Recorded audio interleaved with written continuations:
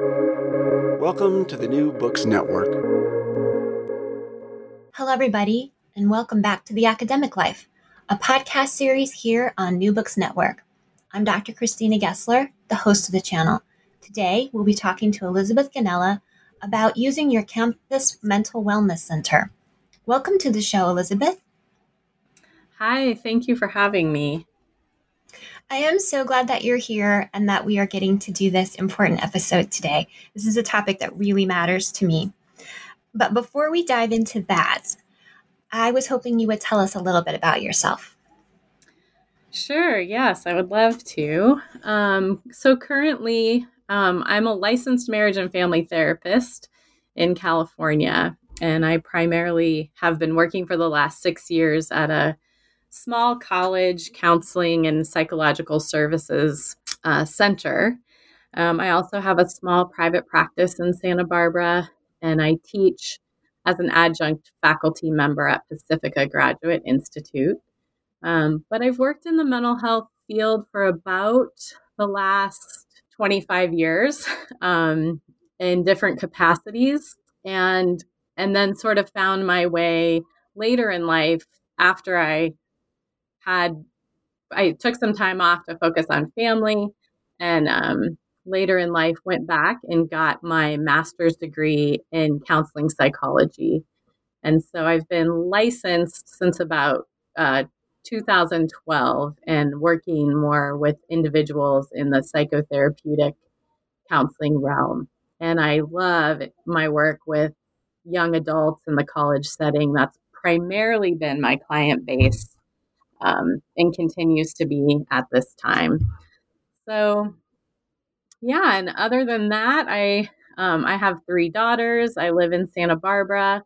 My husband's also in academia. He's a botany teacher, and we're really enjoying the nice weather here. And I also my hobbies are kind of in the areas of music and also tending to animals. I raise chickens and hope to have more in the future. So juggling things, but keeping a really nice balance in my work life and private life these days. That feels really good. I wonder if you could tell us a little bit about what inspired you to choose this career path. Yeah. I think it's interesting too. I do some work in career counseling and I teach a career development course at the graduate school where I teach. And I think that when I look back, I can see how a lot of my just innate personality traits sort of led me into working with people, working in helping professions and the humanities. So like when I was younger, I did a lot of camp counseling kind of work, and I really enjoyed that. Very social, active, working with people, troubleshooting things that happen with groups of kids. That all came very natural for me. And so I think there was a natural lead into working in the helping professions. And then as I got a little older, I was exposed in my 20s to working with mentally ill adults, developmentally disabled adults, and became more curious and more comfortable with those populations, and continued also to work with adolescents in sort of therapeutic settings, and eventually worked inpatient psychiatric hospital work for about 10 to 12 years. And that was challenging. That was a challenging work environment. And I sort of came to a crossroads of wondering if I wanted to change fields or continue on. And then at that point, I became very inspired by doing some one-on-one mentoring, counseling, direction type work with college students, and really felt strongly at that point that I wanted to go back and get a higher degree and become licensed so that I could delve into that type of work more. And I have a lot of confirmation daily that that was a really good choice for me. I love what I do. I find it fascinating. I find the human story never loses its interest and curiosity for me. And so I feel very, very grateful to have found this work and really be able to connect to it and to people. And yeah, it's been a good path. And looking back, it makes a lot of sense. So, And you currently, it sounds like, have 3 jobs. You're an adjunct professor, you have a private practice, and then you also work in a campus, in a wellness center that supports students at a local campus. yes, this is true. Can you tell us about your work?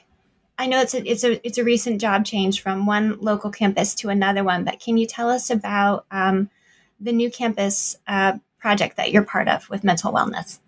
Yeah, I would love to share a little bit about that. So one thing that's just become evident, and we could delve into a little bit more as to why that is. And my guess is that there's multiple reasons. But one thing that has become evident in the research is that college campuses, mental health centers, and services are being utilized, and sometimes utilized to the point where those centers are struggling with capacity. So some college counseling centers just don't have enough clinicians and enough services to serve the population that is seeking out those services.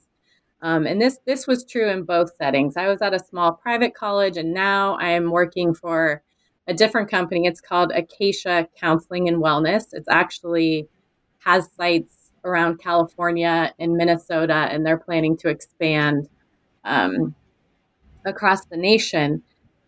But the reason for its even being in existence was to meet that call for more services specifically for college students. And so it's not directly affiliated with campuses, but they tend to put their offices in locations where there are big universities, and then they serve primarily the students and community that is around that college. And really meeting sort of the spillover need that the colleges themselves are having a hard time fulfilling. So that's one aspect of my work with college students. You mentioned that more and more students are using their campus wellness center and are protecting and supporting their mental health. And yet, in the larger culture, there's still a stigma about using those services or admitting that you are struggling.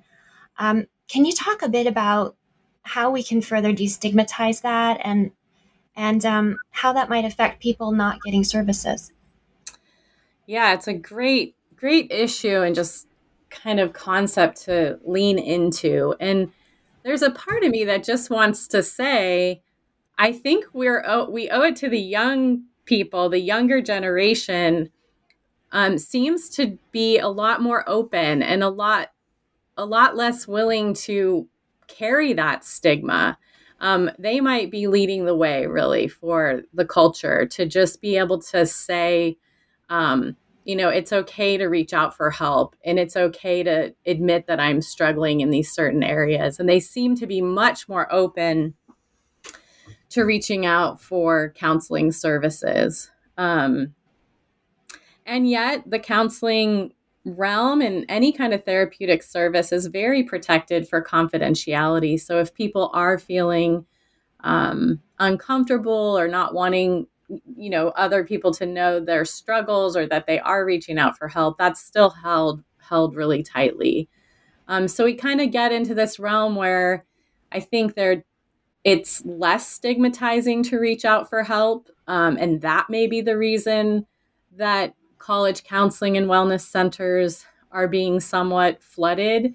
And yet we also have to look at, especially right now, what's going on in our world and our culture, and the amount of stress and anxiety on the young adult population is also, I believe, a contributing factor to just more students reaching out for services. So kind of a combination of the two. So if a student hasn't used mental wellness services before and maybe doesn't come from a background where that's been encouraged or talked about, and they're trying to determine on their own, well, do I really need help? One thing I do hear from people when they're considering help is they say, well, it's not that bad. Can you talk about why that's not the standard they need to apply to themselves when figuring out if they want to use resources? Yeah, I'm really glad that you brought that up, because this is something that I would say I see on a weekly, almost daily, but certainly weekly basis, is sort of this students grappling with these thoughts of, oh, do I really need counseling? Just like you said, it's not that bad. I can get through it. Or maybe they even have heard messages from their family, deal with it on your own, or don't go outside of certain groups to talk about your struggles. And then other students feel like, oh, I don't want to take up a space that maybe somebody else needs more than I do. And so we tend to look at this external realm and sort of compare ourselves to what we think other people are struggling with, maybe what we know they're struggling with because our roommate's sharing with us. And that's normal. We all do that. But I guess from my perspective and my encouragement to students who come in with that is to just really honor and validate that their experience is their experience, and what they're feeling doesn't necessarily need to be compared to what they imagine other people are going through.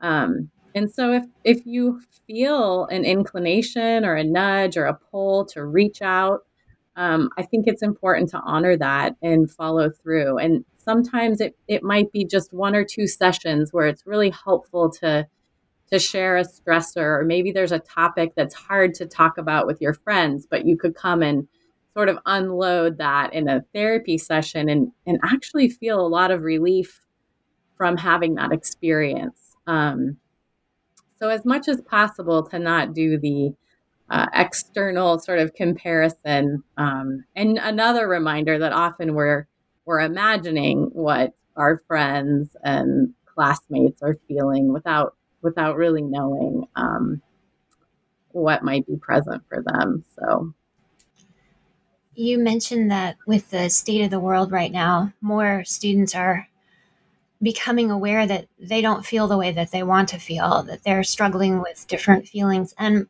one thing I've noticed on social media is a lot of students talking about frustrations, feelings of depression or difficult thoughts, and then asking if they're the only one who feels like this. What would you say to students like that? I would say they are not the only one feeling like this. And this is something that I've thought about quite a bit.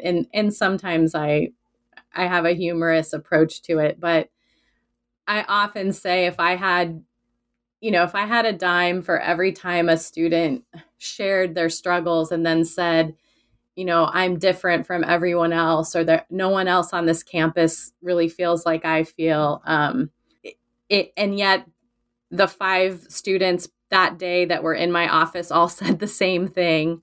And I think to myself, oh, I wish they, I have to hold all the confidentiality, but it's like, maybe they'll talk to each other. Maybe they'll share somewhere and realize that they're all feeling a lot of stress and anxiety, and they're all under a lot of pressure. And I do worry. I have deep concern that the social, and I don't want to bash the technology and social media, right? It's a part of our lives, and especially young adults are really active in that world.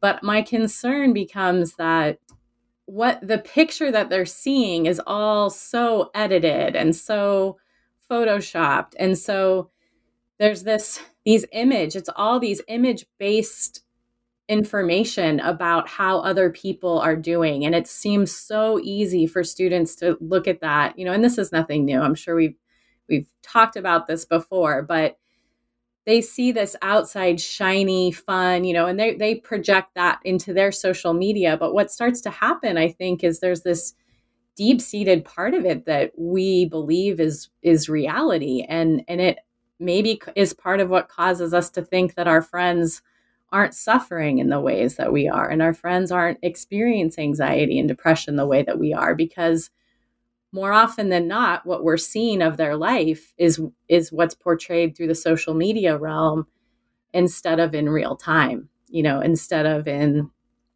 person and in deep conversation or experiences together where these things might naturally be revealed in a more honest way.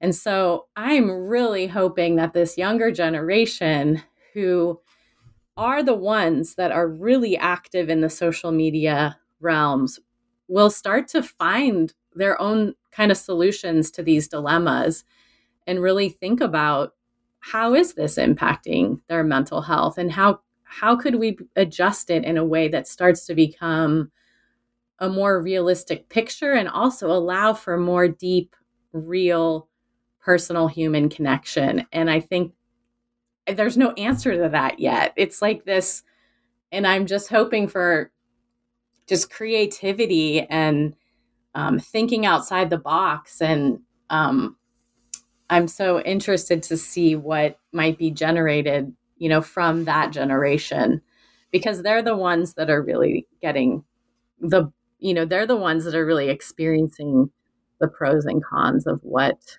interacting in that realm is doing for them or not doing. I think some of the messages on social media, people are looking for guidance. They're looking for a way through. And one of the things I've noticed is social media is full of slogans or memes. And as I've looked at those, sometimes when I was having my own difficult day, I thought, wow, if I could fix what I'm facing right now with a slogan, in some ways, I think I would feel really bad about myself. Like it was this challenging, it was this difficult, and it could have been fixed with a one sentence philosophy. Can you give us some advice and tips for how we can sit with difficult feelings instead of feeding them or ignoring them?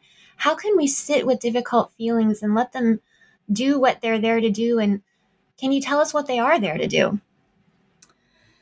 Yeah, that's a great question. And we have become overly programmed these days to grab the nearest thing that will distract us from difficult feelings.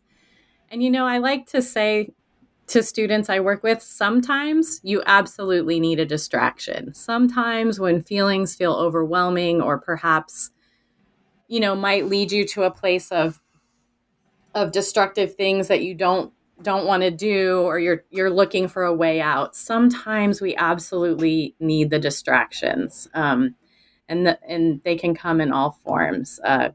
Listening to music or watching a show or just doing something different.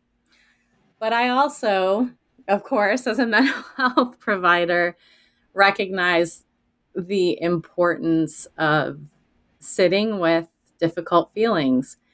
And, there's so many things that mental health psychoeducation or process helps us to understand about our feelings. One being that they tend to come and go. So feelings tend to rise up in us and then they tend to kind of move on. An analogy I often use is like a wave in the ocean.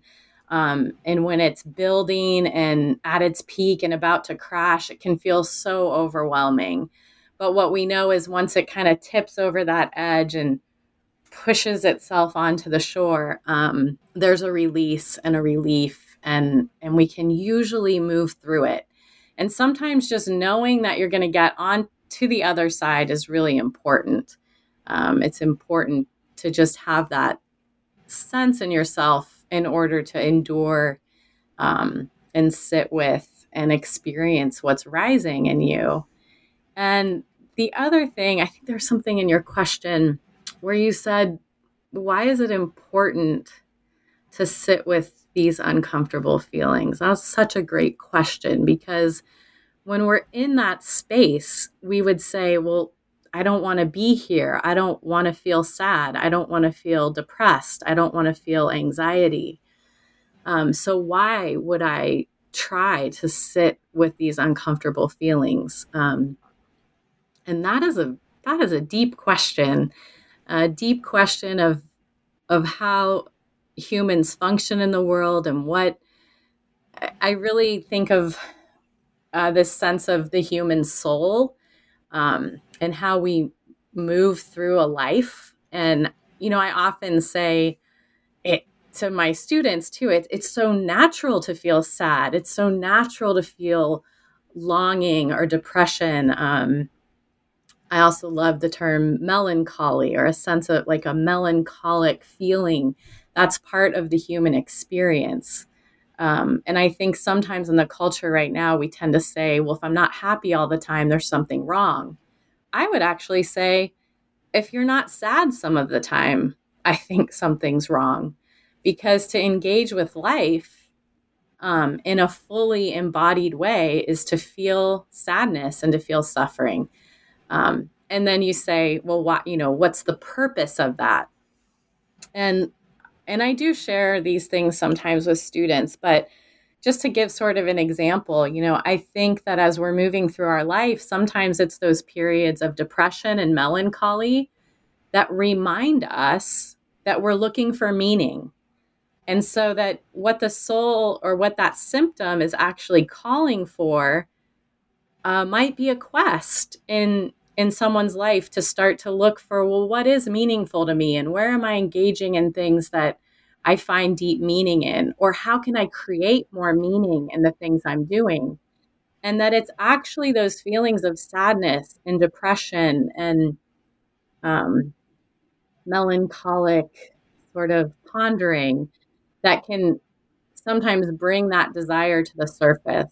And so that would be a way I would answer that question of why sit with those uncomfortable feelings. Why? Because I think they can actually be the vehicle to a more meaningful life. And as I say that, I also just want to add that I'm not really referencing here debilitating depression. I think we have to, as a mental health provider, I have to kind of hold that there's two categories of depression, and there are occasions where that very debilitating depressive states that really interfere with us living our life need a different kind of treatment or solution. But so many students that I work with have a little bit more mild forms of this, and so I'm sharing a little bit from that reference point.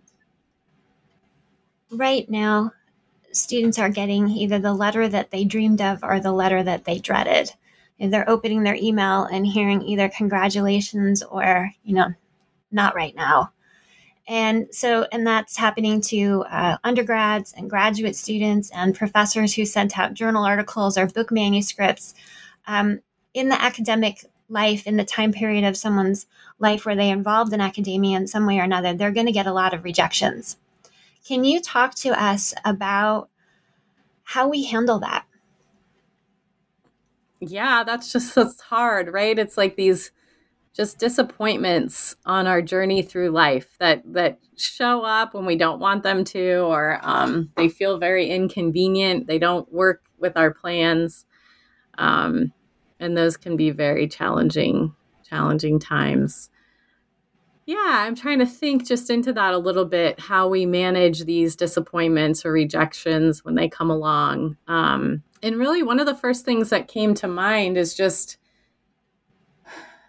I think what can happen that can make them feel more devastating is when we sort of, and we all know this, so it's more of a reminder, but when we sort of hang our hat on one thing happening, or we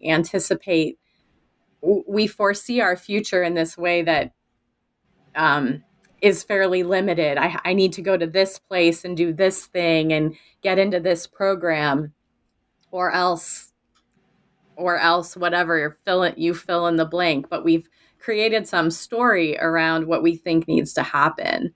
And I think it's important to recognize that if you can become conscious of that and even maybe flesh that story out, that can be helpful to then be able to turn toward an increased sense of possibility. if this isn't the avenue that's going to unfold in front of me, what other options do I have?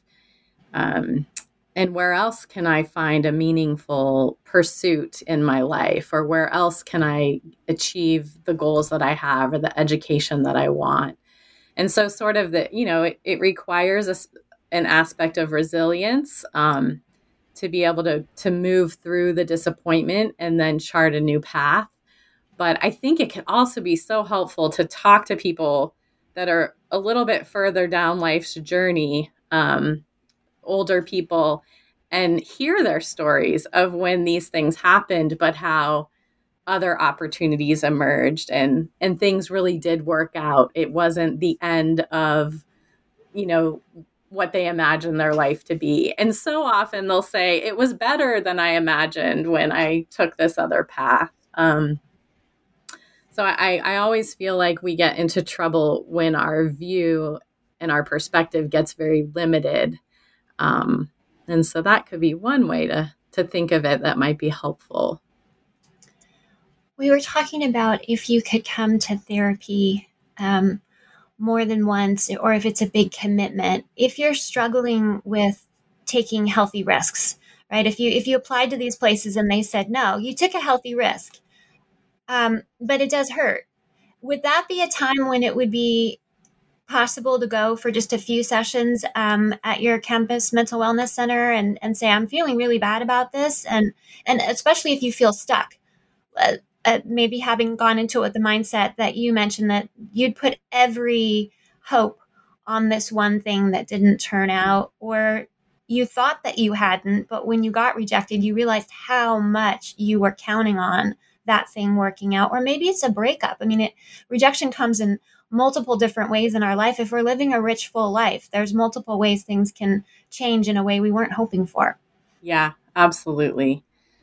I do think it can be helpful, and I'm glad you included breakup, because I see a lot of students that are in that, and that's a tender moment in a person's life, and a lot of things are just evoked in that process of being in deep relationship and having it end. And it's similar to the college thing in the sense that we often project our vision of our future, with this person or at this place. And I do find that some more brief therapy can be really helpful to move through those challenges, for sure. And also I think it's helpful because sometimes, family and friends are so supportive, and we need to lean on them and let them know that we're feeling disappointed or how hard these things are on us.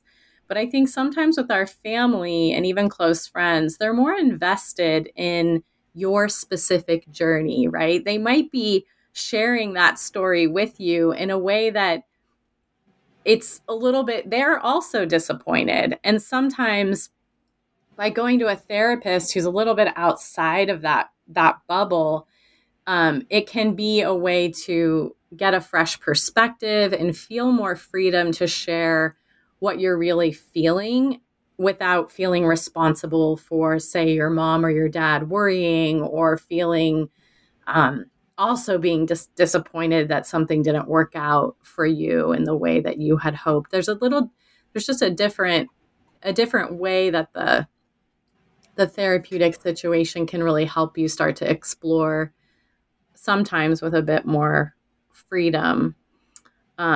So I'm a proponent of like a brief model if you feel like it's something that you might be able to work through, or just could be helpful to get fresh perspective on. Another resource I just want to throw out is most, if you're in a college setting already, there's also typically a lot of resources around career counseling as well.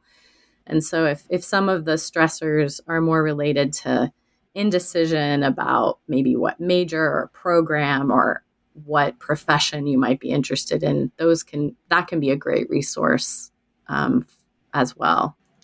Can you talk a little bit about people who maybe they went to therapy a little bit when they were younger? Maybe their parents got divorced and said, you have to go to therapy. So they went for a while when they were 12 and refused to talk to the therapist, or they went for a little while in high school, but they, it didn't quite click. And now they're at college and they're thinking, or grad school, and they're thinking, no, I've tried therapy. It doesn't work for me. Can you talk about how there are actually different ways of doing therapy, and sometimes it's about fit?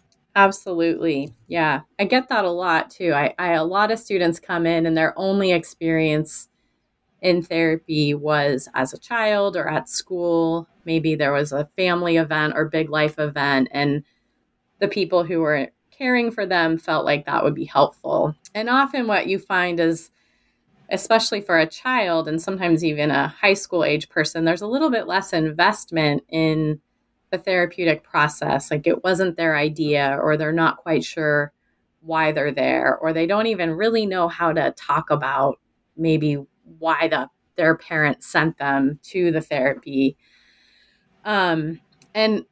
And I think there's a big shift when people enter into college, because you're really embarking on a more independent lifestyle. You're transitioning into adulthood. And I find that college students will feel much more invested in the therapeutic process, or even inclined to engage in it because it was their idea, or they felt something was not as good in their life as they wanted it to be, or something came up that they weren't expecting. And so I think engaging therapy at that stage in life can have a really different quality to it. And I usually talk through that a little bit in most of the first sessions I have with college students, just reflecting on if they had had a prior experience and what was that like. Was it helpful? Was it not helpful? And then kind of diving into what prompted them to reach out for counseling this time around.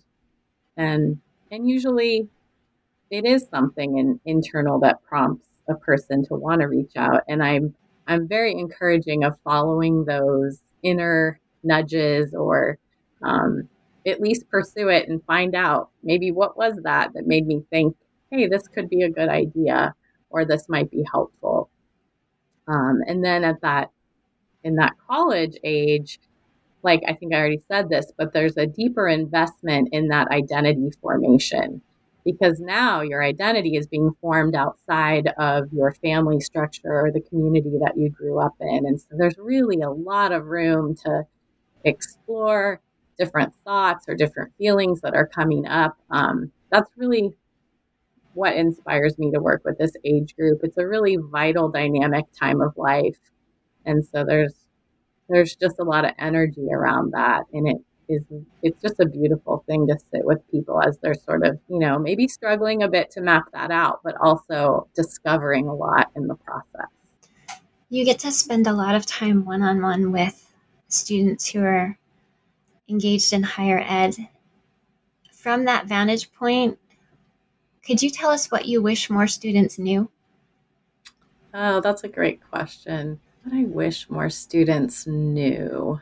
Gosh, that's tricky, but I feel like I sound like an old person now, but I think that there's more to life. Like there's more. Sometimes, I'll share an analogy, and this is or a metaphor. This is more something that I imagined into when I worked more with high schoolers. But when I was working in inpatient psychiatric hospital work, and sometimes the young people that came in were just in so much distress, and many of them, really in a hard place, and sometimes contemplating suicide, or feeling like there was no hope, or something had occurred in their life that just felt utterly devastating.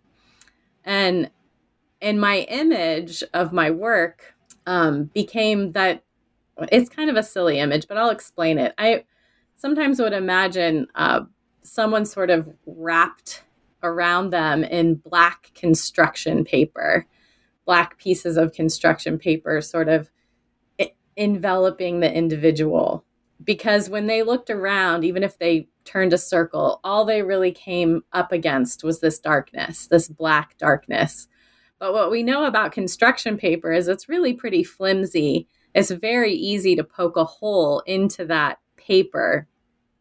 And I started to conceptualize some of my work in that setting as, if I can just help, maybe from the inside, or if I maybe have to do it from the outside, just to poke a hole through the construction paper and help the individual get their eye up to the hole so they could just see out, even if it was a little bit, to beyond what their struggle was, beyond how much suffering they were in or their desperation, that there was something outside of that. There was a whole world out there, whether it was right around the corner or something they didn't know was out there, to broaden their perspective and not feel quite so trapped.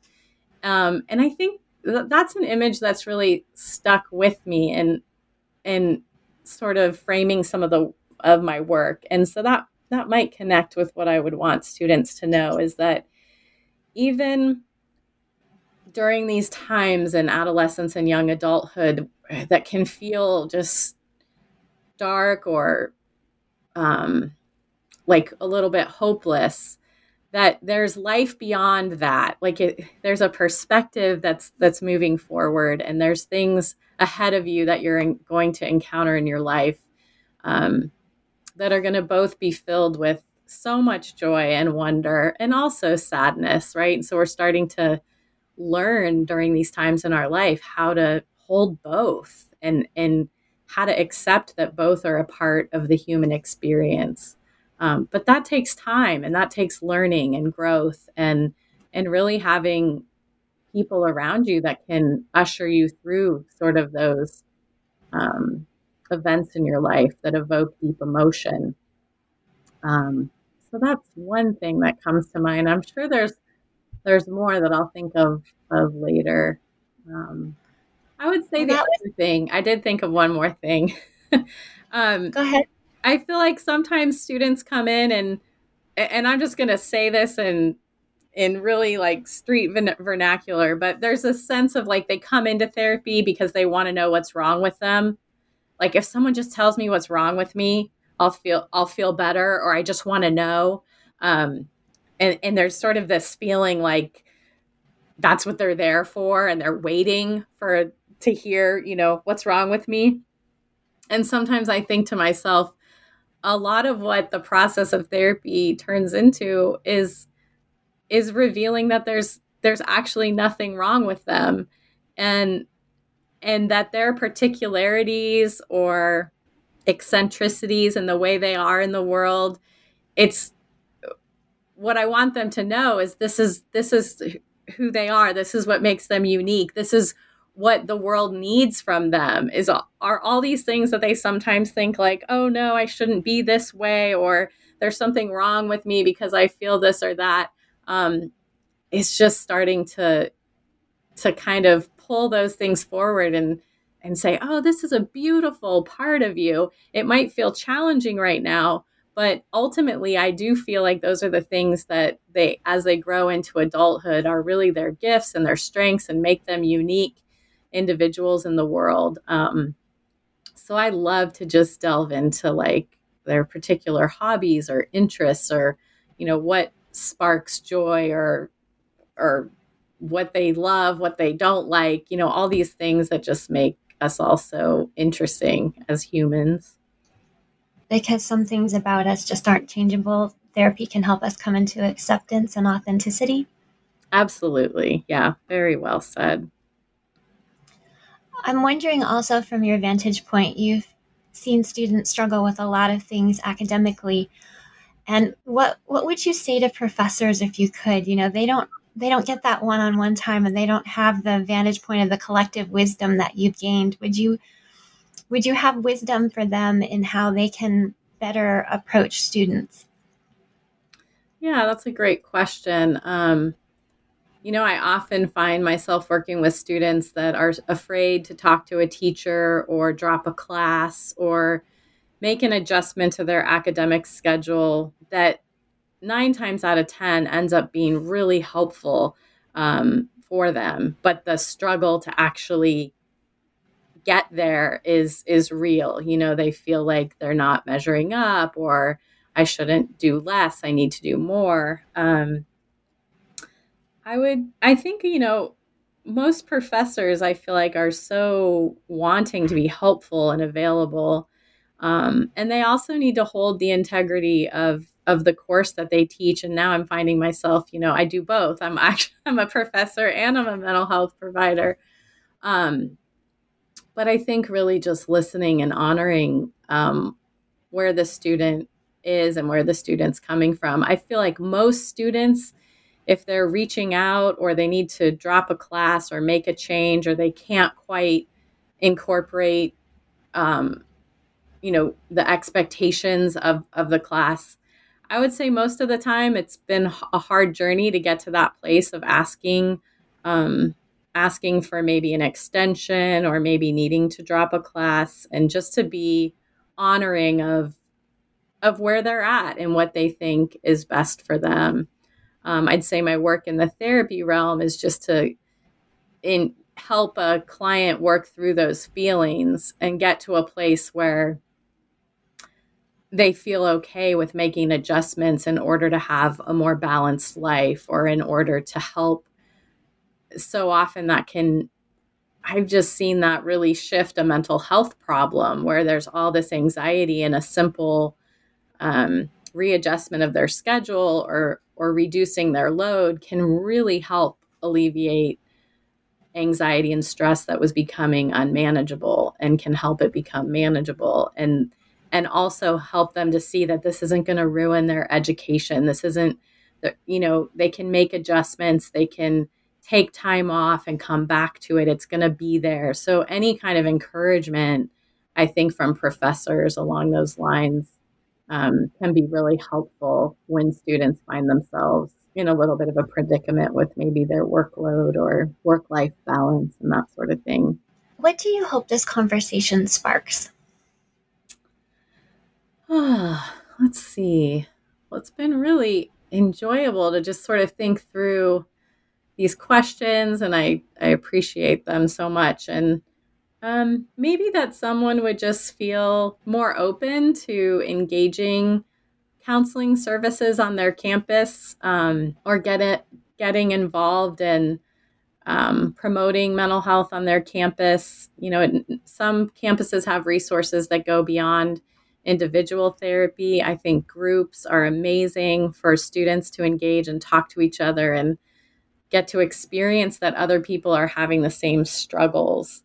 And maybe that's one of my hopes, that even if the therapy doesn't seem like the direction, just encouraging more dialogue amongst friends and about what's going on in that interior world.